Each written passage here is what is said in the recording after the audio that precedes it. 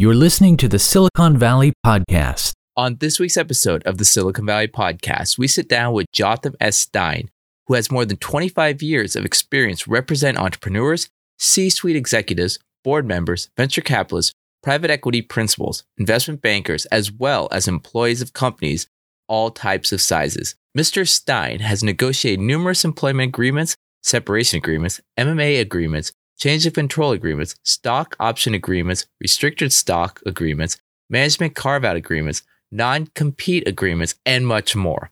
On today's episode, we talk about his brand new book, Negotiate Like a CEO, and we ask questions such as, what is better, to get a 2-page offer letter or a 50-page offer letter, and why? Should negotiations be done face-to-face, or with the new world, is Zoom okay? What are the areas of an employment contract that can be negotiated, and what are single action and double action triggers in a contract? This and much more on today's episode. Now, today's episode could change your life for your next job or your next opportunity. So pay attention, listen to this multiple times, get the book and more. And remember, when I'm not the host of the Silicon Valley Podcast, I'm a mid-market investment banker. Connect with me and let's have a conversation. All right, now let's begin this week's episode of the Silicon Valley Podcast. Enjoy. Welcome to the Silicon Valley Podcast with your host, Sean Flynn, who interviews famous entrepreneurs, venture capitalists, and leaders in tech. Learn their secrets and see tomorrow's world today. Jotham, I'm super excited for today's episode. I read your book while in Puerto Rico. It's an amazing read. I mean, you could sit down and just spend a weekend going through, and the knowledge you'll gain is basically it could impact your life 10x of what I'm even leading this to be. I mean, when you read this book, it's a game changer. But before even getting into your book, can you give us a little background of your career up until this point?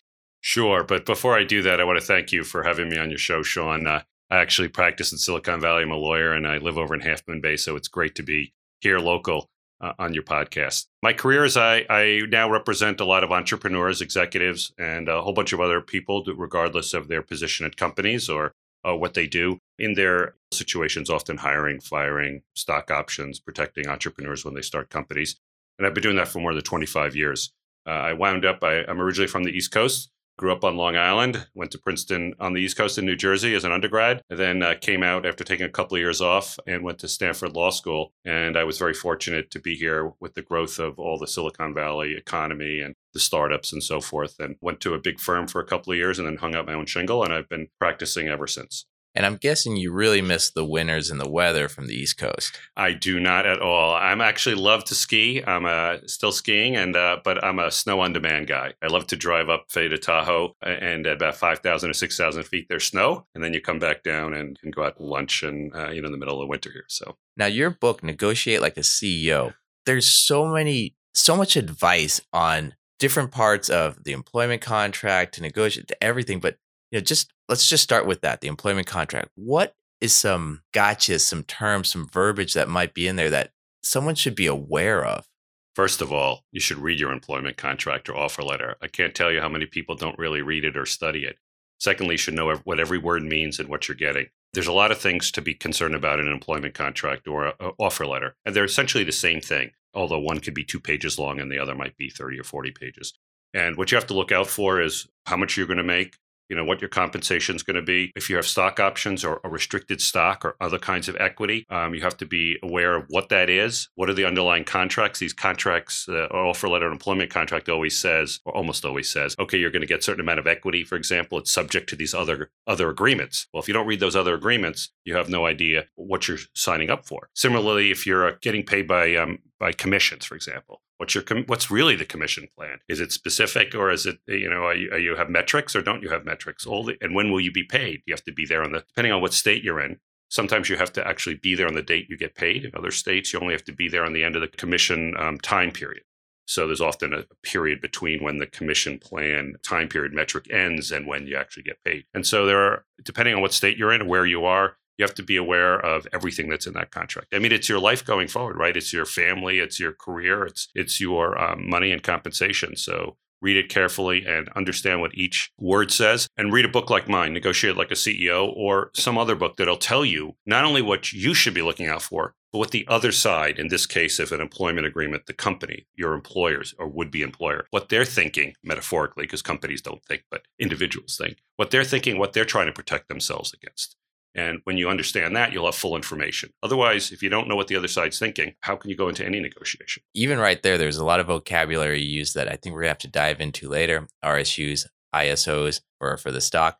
There's also one thing that really kind of piqued my interest right there, being there on the commission date. Do you mean still being employed by the company on the commission date or being in person? What was that? So let's take a year commission plan. Let's say from January 1st to December 31st, you're going to make a certain amount of money or be bonused in a certain way. And let's say you even have metrics, whether it's revenue metrics, sales of product metrics, whatever it is. So you know that on December 31st, you've either hit the metric or you haven't. On December 31st, it goes to January 1st. You won't get paid maybe on whatever you think you're going to get paid until, let's just say, March 1st. Could be February 15th. Could be some other date. All right. What happens during the period of time from December 31st in this example until February 15th or March 1st when you get paid? If your employment is terminated, let's just make believe in this example on January 15th, the question is, will you be paid for that commission for the prior year or the bonus for the prior year? In certain states like California, probably, because you've earned that payment on December 31st at the end of the commission plan or the bonus. In other states, other jurisdictions, you actually, if the contract says you have to be employed on March 1st in this example or February 15th to get paid for what you did the prior year and your employment is terminated on January 15th, you won't be paid. And it's hard to imagine, maybe for you because you're out here and it's this dynamic Silicon Valley, but I can't tell you how many commission payment fights I've seen in my career for even clear commission plans. But those that aren't clear, you would not believe the number. It happens over and over again today, yesterday, year ago, 5 years ago. And so when you ask me, what do you have to look out for? If you're a commission-based employee or bonuses are really important to you, as they are to some, then know exactly what you're being bonused for and understand whether it's completely discretionary, where you probably don't have any rights at all, or whether it's based on metrics. And if it's based on metrics, make sure you understand how you measure those metrics. Now, is that more state by state or more employer by employer? Both. It's employer by employer, depending on when they plan to pay you and whether they're going to have metrics in their bonus plan or it's going to be completely discretionary. It's state by state in terms of when you earn that, when that bonus is earned and when it has to be paid. So an example of California, if you have a commission plan that goes for a year until December 31st and you get fired on January 1st, I'm not giving legal advice here, but almost pretty much assured in California, you're going to get paid for that bonus period. In other states, other jurisdictions, no. The contract says you have to be standing on the finish line. You have to be employed on March 1st when the bonus payments or commission plan is actually paid out and you're fired on January 1st, you won't get paid. Oh, that's interesting. Now, you mentioned metrics. Going into the employment contract, you might, those metrics, how much of that information can you ask for in that time when you're having that conversation? I'm guessing what I'm trying to say is what can be negotiated in these contracts? So in an employment agreement or offer letter, and I'm using them the same here because as I said, an offer letter that's 2 pages long can have 1 or 2 or 3 sentences in there that protect you, the employee, more than some 50-page contract. And I give an example of that in the book. I spent a page or two giving an example of how a 2-page offer letter with the right words in it can be more protective. And the example in the book is about stock and stock options than, say, a 50-page or 30-page employment agreement. But going back to your question of what can be negotiated, everything can be negotiated in an employment relationship other than something that's void against public policy. So you can't negotiate, classic example is somebody paying you for sex. That can't be negotiated. You can't write that in the contract. You can write it in, but it's not enforceable. Certain other things are not enforceable. For example, something that I'll give you specific, because I use sex on one example. You cannot waive your right as an employee to statutory indemnification under the California Labor Code if you are in California. In another jurisdiction, whatever the indemnification rules are there, you might be able to. So it's a void against public policy to do that. Similarly, in California, using that as an example in a few other states, I think Oklahoma and North Dakota, you cannot write in a non-compete agreement that's employment-based for the most part. There's ways that some companies, particularly the investment banks in New York, try to get around that. But in California, non-competes are void against public policy in the employment relationship.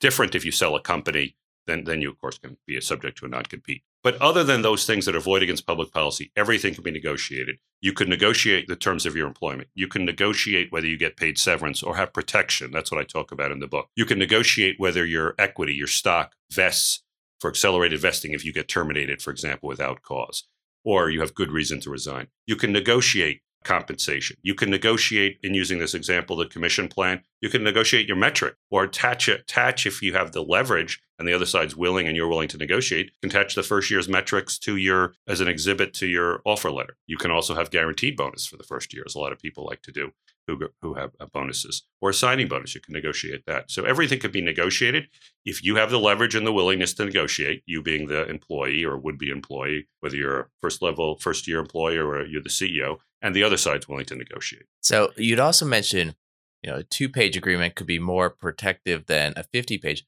If you or an employee, which would you rather get presented to you? A 2-page, a 30-page, a 50-page? What would be ideal? If I'm the employee? Yeah. If I'm the employee, I don't care how long that offer letter is. What I care about is having the words in that offer letter that protect me. So again, what I talk about is the goal is that why is the name of the book Negotiate Like a CEO? Let's start with that. The reason why the name of the book is Negotiate Like a CEO is, what do CEOs do? They almost always negotiate their protection, their separation agreement, their exit agreement on day one before they ever start work. Why do they do that? Every CEO I know, and I've represented hundreds and hundreds, if not thousands, they all think that they're going to make this company, whatever company they're going into, in whatever area they're going into, the biggest thing since sliced bread. They all think that. But they also know that things sometimes don't work out and CEOs get fired just like everybody else. And so they protect themselves on day one. They've negotiated their separation agreement. So my point is everybody can do that as well. And you can negotiate every term in the contract if you have leverage. So going back to the question is, I don't care whether it's a 2-page offer letter or a 50-page offer letter. What I care about is what the protection is. So let me give you an example. Let's say your 2-page offer letter says, should I use equity? I guess we're in Silicon Valley, I use equity. If your employment is terminated for any reason or no reason at all, except for embezzlement, let's say, you will receive full acceleration on all of your options so that they will be fully vested, and you will have 3 years after your termination date to exercise them. All right, that's it. One sentence I just said, right? Now, let's say that's in a 1-page or 2-page offer letter. That's more protective with respect to options than, let's say you have a 50-page agreement and it says, if you're terminated without cause or for good reason, and they broadly define cause, so they can terminate you for any reason at all, you will receive accelerated vesting of 1 year of your options, and you will have to exercise them within 90 days of the termination date of your employment. Would I rather have the 1-page offer letter, using equity only as an example, or the 50-page agreement? I'd rather have the 1-page offer letter. Why? Because I have full acceleration of my vesting if I'm terminated without cause. What cause is incredibly narrowly defined. I only have to do embezzlement. And plus I get 3 years after my termination date to sit there and wait to exercise that. So what can happen in 3 years in a startup company, even in a mid-level company or in mature companies? Well, they can do really well, in which case I'd want to exercise my shares, or they can go bankrupt, in which case I wouldn't want to exercise my shares. Now, why wouldn't I want to exercise my shares if their company goes bankrupt? Because I'm going to pay more for the option than they're actually the shares than they're actually worth. So there are multiple things I just gave in this example that we could probably speak for hours and hours about. That are a lot of this is described in the book. But what I was trying to say is, for me, I only care what the protection is for going forward, what my professional prenuptial agreement is. You'd mentioned, CEO and leverage. What should a person be thinking about in that when they hear that word leverage? How does that imply, and how much leverage does an employee have? Let's start with leverage is context dependent. It is who the employee is, where they are, what field they're in, what their level is, how much the company wants you. And it makes a big difference. First year students that are coders, they have a lot of leverage, or a significant amount of leverage. I wouldn't say they don't have a leverage like a CEO, but a lot of companies need them. They're in short supply. So if a company needs you and they identified you as a good coder and you're first year out of college, you would have leverage, not to get everything a CEO would, but you might be able to say, okay, if you terminate my employment after 6 months or a year, I want some accelerated vesting. You might be able to get that. You might be able to use your leverage to say, no, I won't take X as a salary, but I will take X plus 10,000, 20,000, 30,000 as a salary. So other people don't have as much leverage, and you work all the way up to the CEO. And it really depends even there. How much does the CEO want the job? How much does the board want to hire the CEO? What area, field are they in? What's the experience at the company, and so forth. A lot of factors you need to understand to be able to negotiate. Well, then, I mean, to find out what you can negotiate, what questions should you ask in the interview to know, okay, I can negotiate that. I have leverage here. I don't have as much leverage as I might have thought. Or, I mean, how can you go about asking those questions, or what should you be asking questions on? So I wouldn't do it in the job interview at all. You don't want to talk the terms of in the job interview. You want to sell yourself, whether that's directly or indirectly, and you want to show interest in whatever your position is and what you'd be doing there. So it's after you get the job offer, typically. Not always. Listen, there are a lot of times, particularly on a very senior level, a C-suite level, where a conversation happens between the board or the CEO, if the CEO is doing the hiring, and the C-suite level about what the terms of the employment might be, and there's maybe indications made and feelers put out. But for the regular employee and for even the very senior manager up to the C-suite level, you wait for your offer letter, and then you can start. Then you have the leverage. They want you. So even if they want you and they've indicated that you're the first choice, that's at least a little bit of leverage itself. And then you go in and start asking questions. First, you can do your research there. You can try to figure out who else works there and what they have. If it's a public company, and you're to be a C-suite officer, you can go download the public documents. They're the CEO and a couple of other executives' employment agreements are public, and you do your best you can to inform yourself, and then you make a judgment about how much leverage you have. And one thing I'll say about that in just a second. Well, I'll say it right now. Sometimes people under-negotiate for themselves. I see this happens all the time. And it's because they don't have full information sometimes about what the other side wants or how much leverage they have. But sometimes it's about who they are as a person. So I would, and some people are just risk averse, but some people don't like to negotiate for themselves. And I've had multiple EVPs of worldwide sales, now called CROs, often chief revenue officers, that can negotiate $100 million contracts with their company, can't negotiate their own deal.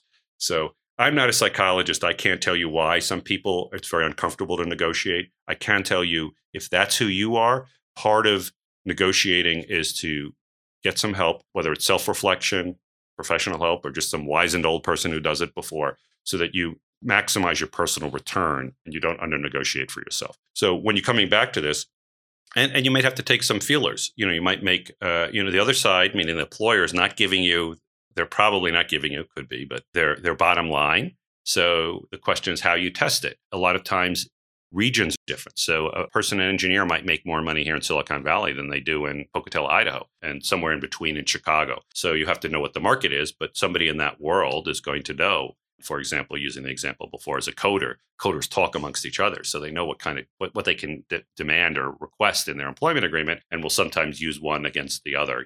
Oh, my friend got this or that. Or maybe not even do that, but just go back and ask for more. So the other side can always say no. The biggest concern, of course, is that the other side will yank the offer, because they're going to say, okay, you're too difficult. We don't want you. And that does happen, but it happens very rarely. And people's fear of that getting the offer yanked is often causes them to under-negotiate much more than it would really happen. And you think to yourself, if you go back and ask to try to negotiate something, and some company doesn't want to hire you because you went and asked, do you want to work there? Even at the most senior level, people ask, well, should I tell them I have a lawyer? And that's always a strategic question about when you tell your employer that you have a lawyer when you're doing a negotiation. But the board of directors of a company, or a CEO, if they're doing the hiring, don't they want to have a shrewd employee? Because even if they have to do a respectful but long negotiation with their soon-to-be employee and have to give a little more than they want, they often walk away with a lot of respect for that person doing the negotiation. Why? Because they know as soon as they hire that individual, that individual is going to turn around and represent the company in all its negotiations. So a shrewd board or a shrewd management team actually wants people that know how to negotiate, because once they're on board, they'll be negotiating for the company. Have you ever seen it where maybe someone pulls an offer letter because they didn't try to negotiate it? That I haven't seen. I have to say, I see so many things over 25 plus years. I'm always saying, well, now I seen a new one, because things always happen, and negotiations and companies, as you know, are so diverse and people are so different. But I have to say that I've never seen one pulled because somebody didn't negotiate. But, I'm sure you're going to have some listener out there that's going to start, in your comments is going to be like, well, he doesn't know about this company, or he doesn't know about, Joe Smith or Jane Doe, what they do. All right. So that's a challenge out there for our listeners. If you've had an experience, please write in the comments or email me or go to our website. But Jotham, with all this, are you negotiating face-to-face? Are you negotiating over Zoom? Are you negotiating through Twitter? Like, what's the best way of doing these negotiations? Okay, let's put the pandemic and Zoom aside, because I can tell you, and I talk about it in my book, multiple times over my career, I've counseled, it's often a C-suite officer, get on the plane and fly across the United States of America to negotiate in person. Because the data is very clear. An in-person negotiation is you're more likely on your ass to get your ask, even if it's a back-end separation agreement, even if they fired you for incompetence. When you come in and try to negotiate a back-end separation agreement, the ask is more likely to be received well and given what you want or closer to what you want if it's in person. The next best thing is by telephone, but that's farther back. That's what the data shows. And much farther back is sending an email or a text. Okay, so very easy to say no to an email or text. Now, with the pandemic and post-pandemic, everybody's using Zoom. And I personally believe in-person negotiation is better than Zoom, because you're sitting there, people are across the table, you've got the same dynamic that it's hard to say no, or especially if they want you just to sign a release even on the back end rather than the hiring. But I don't have any data. I don't know that data. I can't come here and say Zoom is worse than in-person negotiation. That's my personal proclivity, my personal belief, but I haven't seen any study on that. Going back to the contracts themselves, are there any, with your 25 years experience, any kind of crooked terms or gotchas that people have shown you the documents? You're like, whoa, what is this? The most crookedest terms that I think of is actually one that could probably affect every one of your listeners that doesn't have protection in their agreement, especially in a place where they're getting equity. A lot of stock option agreements that people are given, it says they don't read the documents. All right, and they get an offer letter, and the offer letter says, okay, you'll vest over a certain amount of time. Vesting meaning you have a right to those options. And let's just use classic Silicon Valley option. 4-year option for a certain number of shares, 1 quarter vest after the first year of cliff, and then it's ratable 1/48 the rest of every month until you fully vest. The crookedest thing, in my view, is many of those options can be completely lost, completely wiped out, if there's a change of control in the company. And the stock option plan, which is always referenced in the offer letter, but few people read the actual provision in it. The stock option plan, the equity plan of the company, allows an acquirer to terminate the option on the change of control. So all of those people out there are getting all these options, and it often happens that let's say they work there for 2 years, company is sold, merger sold, and they lose the second half of their options. That's the crookedest thing. Another second crookedest thing, I'm not sure I ranked them in these orders. It depends on what's affecting what. So I'm not saying that this in this first second. That's a huge crooked thing. Second thing, in my view, that's crooked are arbitration agreements, which companies use to basically keep employees down and to reduce their losses on the whole. I don't mean it in a particular problem or case. And you see the pendulum sort of swinging at least a little bit in the other direction. Congress recently passed a law, and the president signed a law that prohibits the enforcement of arbitration agreements for sex harassment cases, but not for everything else. California has passed a law that said no arbitrations in employment can be offered in employment. But that law was then suspended by a lawsuit that has gone up on appeal, and it's before the Ninth Circuit on the legality of that issue. I'm pretty confident. I say confident. I'm guessing that if it went to the Supreme Court, they would toss out that California law. But arbitrations are also another example. Entrepreneurs, by the way, there are many gotchas. Representing the entrepreneurs mostly, I do represent companies and startups, often because the entrepreneur I've helped leave a company, they got forced out of a company, and they're like, don't ever let this happen again, help me out again. Sometimes the contracts that entrepreneurs sign, particularly when they take in outside investors, whether they're venture capitalists, whether they're shrewd angel investors, or whether they're private equity, they sign contracts that even though they might own most of the stock in the company, if they get forced out, they have no control at all of the board. And there's a particular story in my book called Powerless that describes that. And that's happened multiple times. My book has, besides being total nonfiction truth about how to negotiate like a CEO, and taking the reader from the beginning of their employment relationship all the way to the end, and then reincarnation. And reincarnation meaning finding another career and so forth. Things go wrong. There's 59 totally fictional stories in there that underscore what I wrote about. One of those is Powerless. And that's a story about an entrepreneur who started a company who owned 80% of the stock of the company. But when he got forced out by his best friend, I might add, and the investor, he had no ability to change the board of directors so that he could have control again. So a couple of things there. One, crooked number one with the company, when there's a new acquirer, those new shares vested being able to, or that part of that contract being able to terminate. I'm kind of curious there. I mean, you'd get so many employees upset when that happens. Wouldn't that kind of, I don't know, I almost want to say destroy that merger, because you'd lose all these former employees. They'd be upset. I would just see the whole culture shift from maybe this happy-go-lucky workplace to, everyone above us are evil. I would think something like that would just change so much, no one would want it to happen. Well, you're an investment banker. Sometimes companies aren't purchased for their employees. They might be purchased for their technology. They might be purchased for their customers. In some cases, they may be purchased to kill the company because some competitor does it. So they might not want those employees. Now, I should also step back and say not every plan of every company has that. Some plans have just the opposite. They have acceleration on change of control. But this happens all the time. And again, it's often up to the acquirer and the board of directors. Right. And so it depends. If the acquiring company has exactly the view that you just asked me about, well, then what do? They keep that employee, they keep that option plan alive, or they substitute equivalent options. That happens quite frequently as well. But would you want to be at risk if you're the employee and you help build this company and it's a unicorn? So, and then it wants to be bought, and you want to be at risk to worry about why the acquirer is hiring you. And maybe, in fact, they want half the people the company, but they've already done you're investment banking, right? Before the acquirer buys the company, the nice, friendly, the nice, friendly one.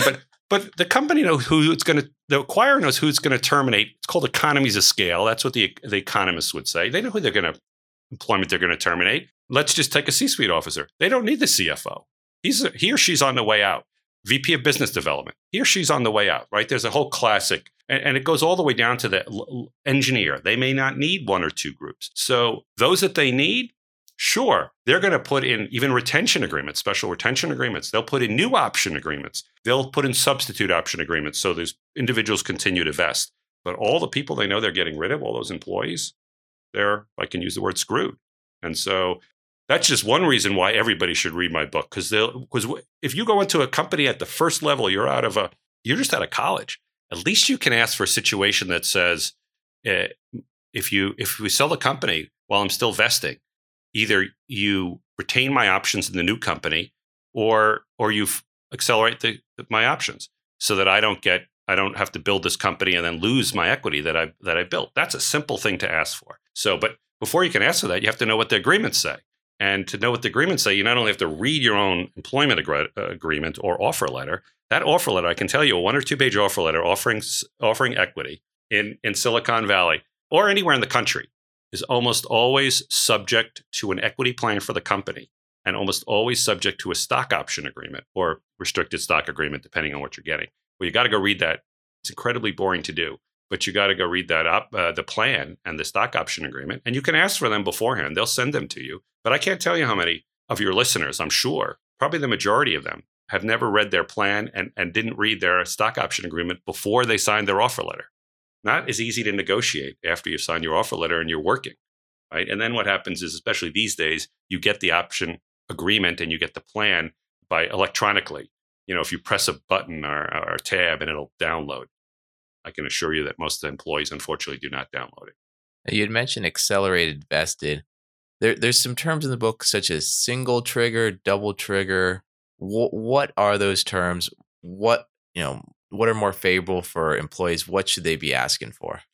Okay, so let me just step back because there is a story in the book. Another one's one of those fictional stories. Actually, share one of these stories if you're okay with it.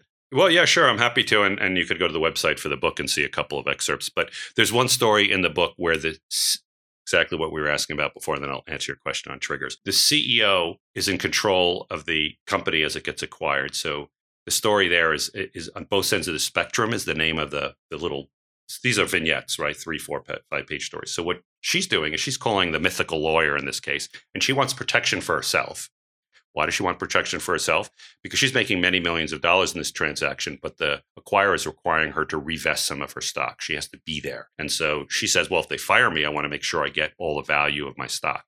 They can't take it away from me.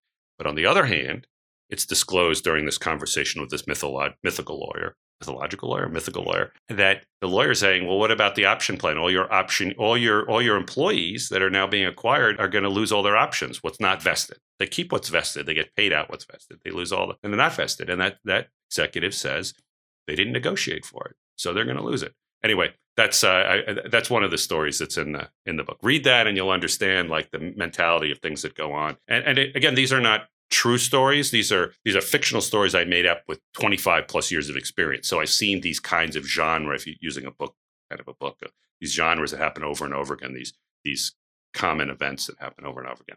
To answer your question now about single and double trigger, I think it was your question. So again, this is context dependent. What are we talking about? Generally, single trigger means if you are terminated for any without cause, typically in an agreement, or you have good reason to resign if you can negotiate that in. And what is good reason?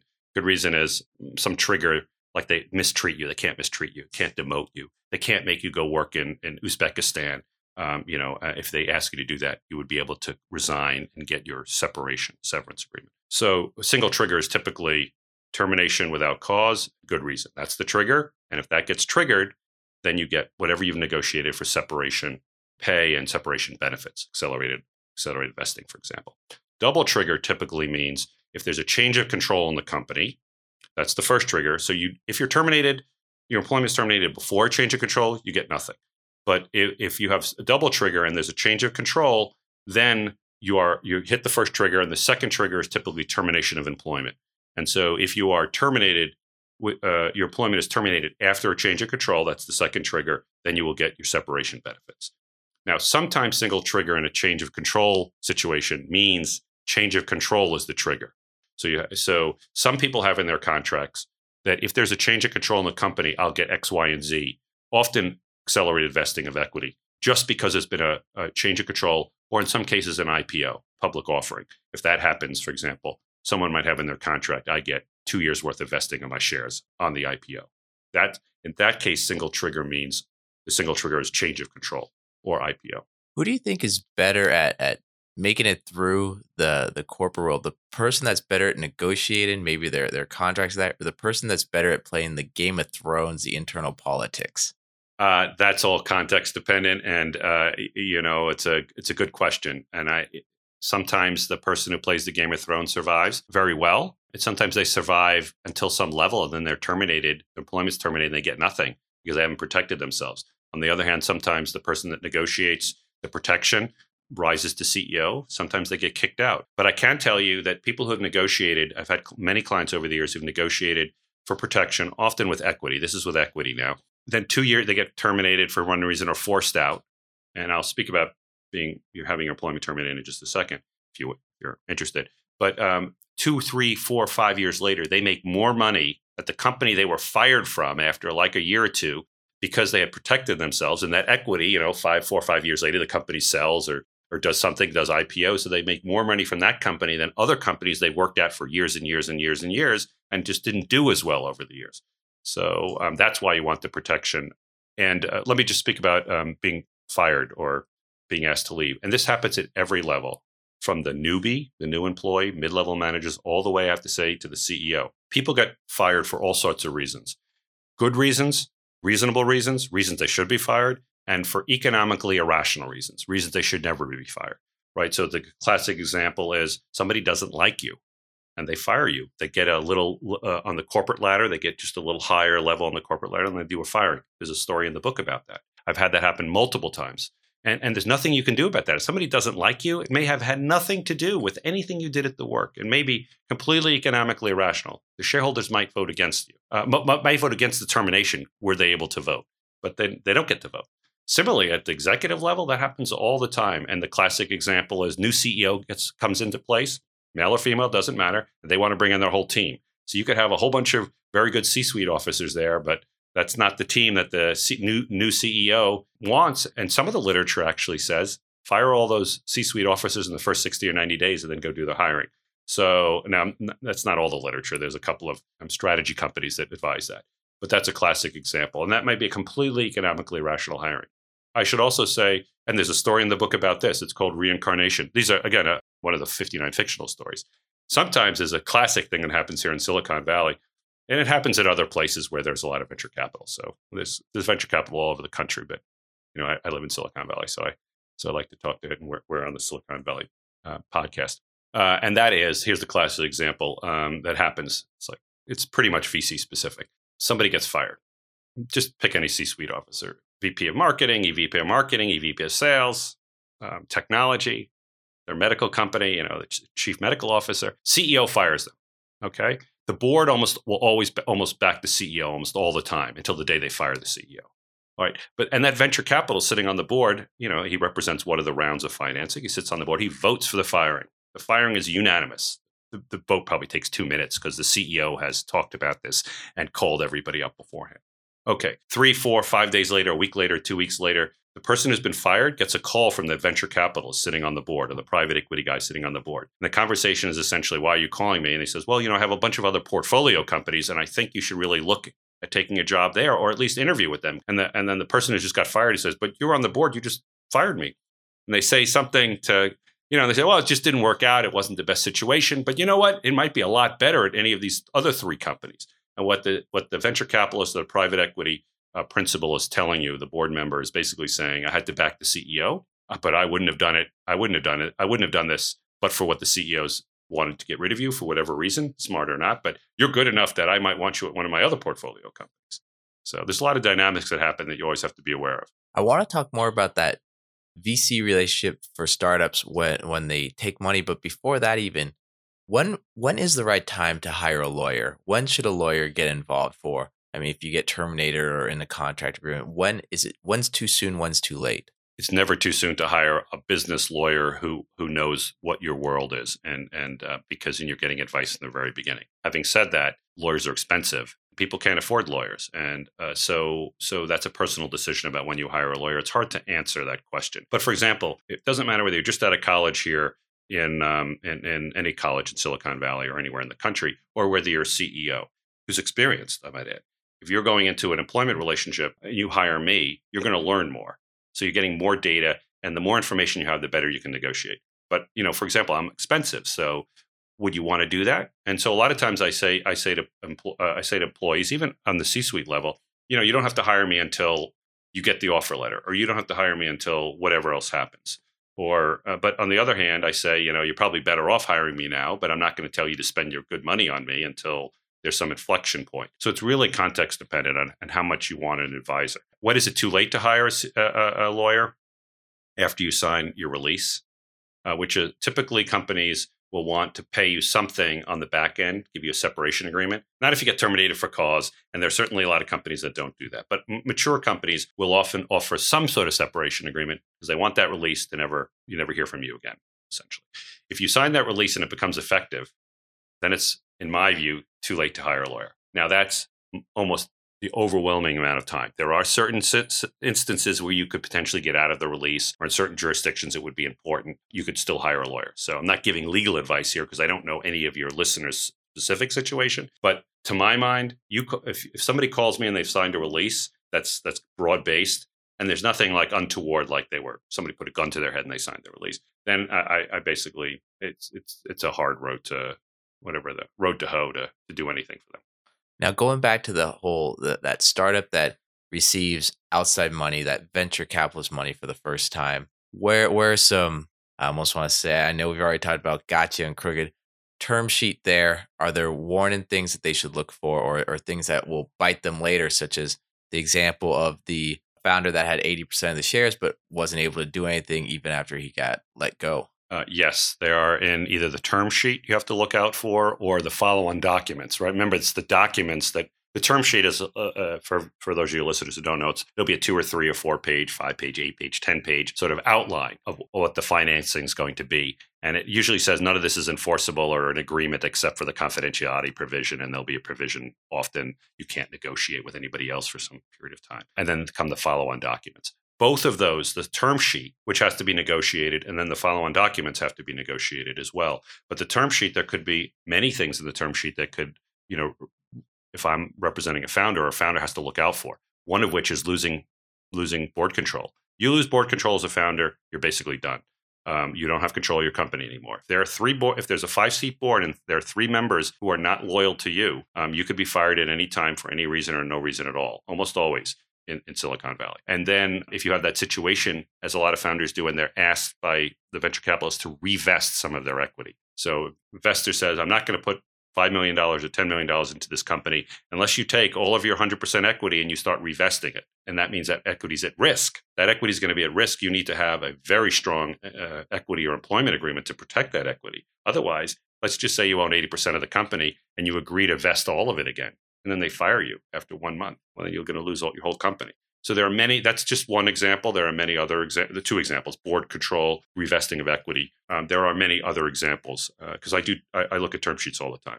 And in fact, this week, I've looked at 2 different ones. So both representing the company, because the company has to look out for itself, and also representing the individual, the founder. You had mentioned the board, 3 of the 5, make sure they're loyal to you.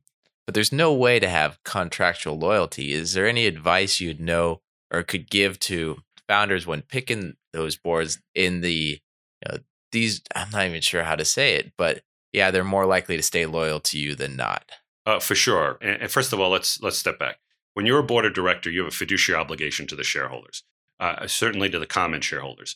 If it's a Delaware company, it's a contractual right as to the preferred shareholders. So you cannot contract. It's one of the things, going back to the beginning of this interview, our discussion, you can't contract out of your fiduciary obligations for the most part in a corporation, in a C corp. So no, you cannot have a contract that says, I can't have a contract that says Sean is going to vote whichever way I want it to vote on the board of directors. So now, having said that, there's a couple of things that a founder can do. One is you can have supermajority control. So, for example, you can have a company where you get 5 votes as the director, and everybody else on the board gets 1 vote. That way, you can really control the decision of the company. Now, when you're talking about board of directors, typically what happens is, as investment comes in, those investors want a guaranteed seat. For sure, you don't control those seats. So if you're looking at, let's say, a Series A round of investor and a Series B round, then there's 5-person board. Those people are definitely not going to be loyal to you. They're loyal to they should be loyal to all the shareholders, but what they're really loyal to is their own limited partners in their funds. That's who they're loyal. So then you're set in this example. The founder, however, can put people that are lockstep with the founder on the board to keep control. The best thing is to have supermajority control, say 5 votes, 4 votes, 7 votes, whatever it is. The next step is you put people that you are close to on the board, or even independents. But as long as you have continuing ability, as in the common stock, in the common seats, and you have control, I have to know what the cap table says, capitalization table, as long as you can remove those directors if they force you out. So let's say you're a founder, you point to 2 other people on your board. So now you have 3 that supposedly are loyal to you. One's you, so I hope you're loyal to yourself. And then you have 2 that aren't. Now let's say they turn on you. Those 2 turn on you, and there's a vote 4-1, they fire you. You're the CEO and you're fired.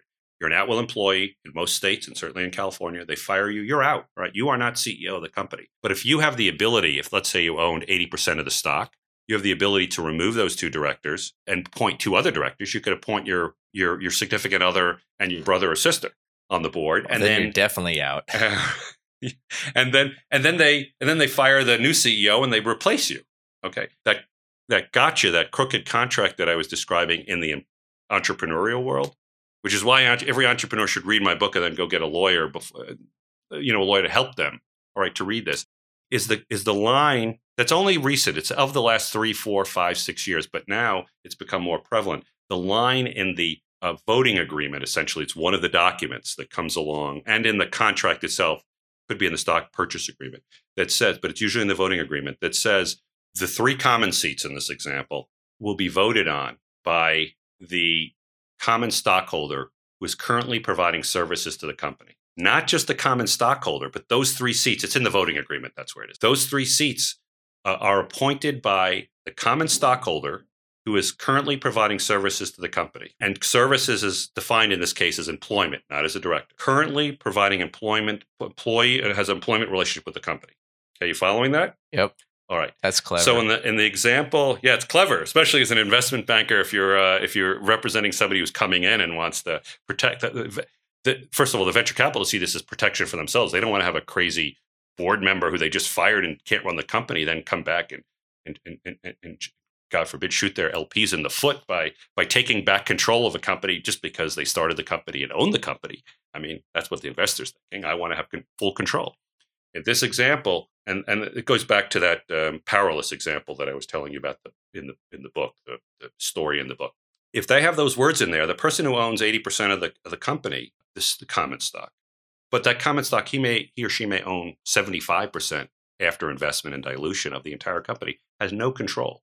Who's the person with control? The person with control is somebody who's exercised 100 shares of stock in that example, but still an employee of the company. Because the day the board votes 4-1 in this example, including those 2 people who have turned on you, 4-1 against you, you're no longer an employee. You're an ex-employee. And with that line that I was just describing, which is more prevalent than ever, and it was only invented, I don't know, 5-10 years ago, something, invented by big Silicon Valley law firm. So I'm pretty sure I know exactly who invented it, but anyway, that'll be for another day. Without that line in there, in other words, the common stock votes as the common stock. When you own 80% of the common stock, you can replace those directors and appoint your own director. If the voting agreement says, and you signed the voting agreement, so you're stuck with it, it says you can only stock. The directors can only be removed or replaced and reappointed by stockholders holding common stock who are currently employees of the company. And you were the former CEO and founder and you were fired. The moment you're fired, you're not an employee of the company anymore and you get totally screwed. So that's one example of why you have to read the documents. Now, those documents, going back to one of your other questions, that's not going to be in the term sheet. So it's complicated. So the term sheet has other things you have to be concerned about, the revesting and so forth. And then you have to know what the hundreds of pages of documents that follow a Series A investment, a Series B investment, a financing round, a private equity investment. Even angel investors who are shrewd know what to do. That line is just so clever. But it's clever. It's clever for you. It's not so clever for the founder who's kept the lights on for years and finally has a company that's really going well, and then they get forced out of their own company. I can't tell you how many times it happens, often for economically irrational reasons. But sometimes, let's say that founder is revesting all of his shares. Okay, let's say he gets fired or she gets fired. All right. And they haven't revested all their shares. So let's just make believe that the shares that they haven't revested are 20%. 20% of the company they've lost. But who gets those 20%? You're smiling. You're going to figure this out right away. Who gets the 20%? Doesn't it go back into the pool? But it's actually in the treasury. I mean, basically the ownership of the company now, the people that are already invested, it's a higher percentage. Exactly. Who's sitting sitting on the board? Those limited partners, those funds that have invested, and all the other employees, and including the other employee who might have stabbed you in the back. The 20% goes back into the treasury, but that means that everybody, exactly what you just figured out, everybody else has their stock is 20% more valuable, right? Well, you don't think, do you think that for a minute, somebody who runs a venture capital fund, a managing director of a venture capital fund who's sitting on your board doesn't know that? Of course they know that. See, that's Game of Thrones. So negotiate like a CEO is protecting yourself on day one from that happening. I'm not saying, and listen, there are a lot of reasons why you'd want to fire an employee for good reasons. They're a bad employee. They don't fit in the right place. Some founders say, listen, I'm great starting a company. I'm great getting revenue up to 5 million. I can't possibly run a company after 5 million in revenue. And they actually step back because they're really mature. So the stories of founders are those that get forced out for good reasons, and they get forced out for incredibly terrible reasons. And so, but as a founder, you want to protect yourself from both those situations. Okay, so say you're in a situation it's not working out for you. You're thinking, okay, I've had my time here. It's time to move on. What's better, to quit or get fired? And I know it's probably case by case, but in general, is there anything that you should think of? I mean, now, just an example, I had a buddy, another investment bank. He was trying to get fired for so long because the clawback provision and some other things. So in his situation, getting fired was 10x better than quitting. in some situations, I mean, is there any advice you'd have for that? So it's all context dependent. And so your listeners understand, and I'm just intuiting here because I don't even know who your friend is, but I've been doing this long enough. What's happening there is if that individual is fired without cause, as he was hoping to be fired, he would probably receive all of his equity or all his compensation payments. But if he walked out the door and quit, he loses all of that. And so that person says, it's not working out here. I want you to fire me because I'm going to get a big payment here in the form of either fully vested equity or some kind of compensation, or in some places with the iBanks, it's essentially cash that they're vesting in cash. So it's one of those. I'm pretty sure. I could be wrong. What about it? But I won't go into detail. Well, I won't go into yeah. See, I've been doing this long enough. All right. So it's really context dependent. That's telling your listeners because it depends on what their contracts are and what they've got. So let me tell you even more, sort of elaborate on that. A lot of people say, and it's probably true, it's easier to get a job when you have a job. That's not always true in my experience. Lots of my clients, they call me 6 months later after being fired, and they say, this is the best thing that ever happened to me. And they all sort of get jobs.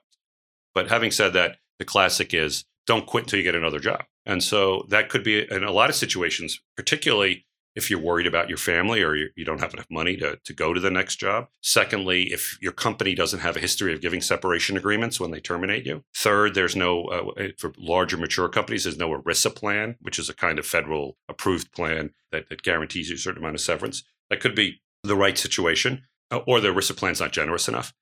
On the other hand, if you have, like your friend had, that he had a contract of some sort, or if you have an employment contract that guarantees you good benefits on separation, like many CEOs have, then they want to get fired because it triggers all their benefits. And I've had over the years multiple clients call me, I'm not getting along with the CEO, or I'm not getting along with the board of directors. You wrote me a great employment agreement, or you helped me write a great employment agreement. If I get fired, I'll get X, Y, and Z. I want to get fired. How do I get fired? All right. So that's, on the other hand, there are lots of people who in there, doesn't matter what they have. They just don't want to get fired and they want to go from one job to another. There are other considerations, medical considerations have to do with COBRA and so forth. So it really is it is context dependent and it's individual dependent. I would give different advice to different clients based on what their fact pattern is and situation is. You mentioned COBRA. I'm sure our audience is going to try to look that up.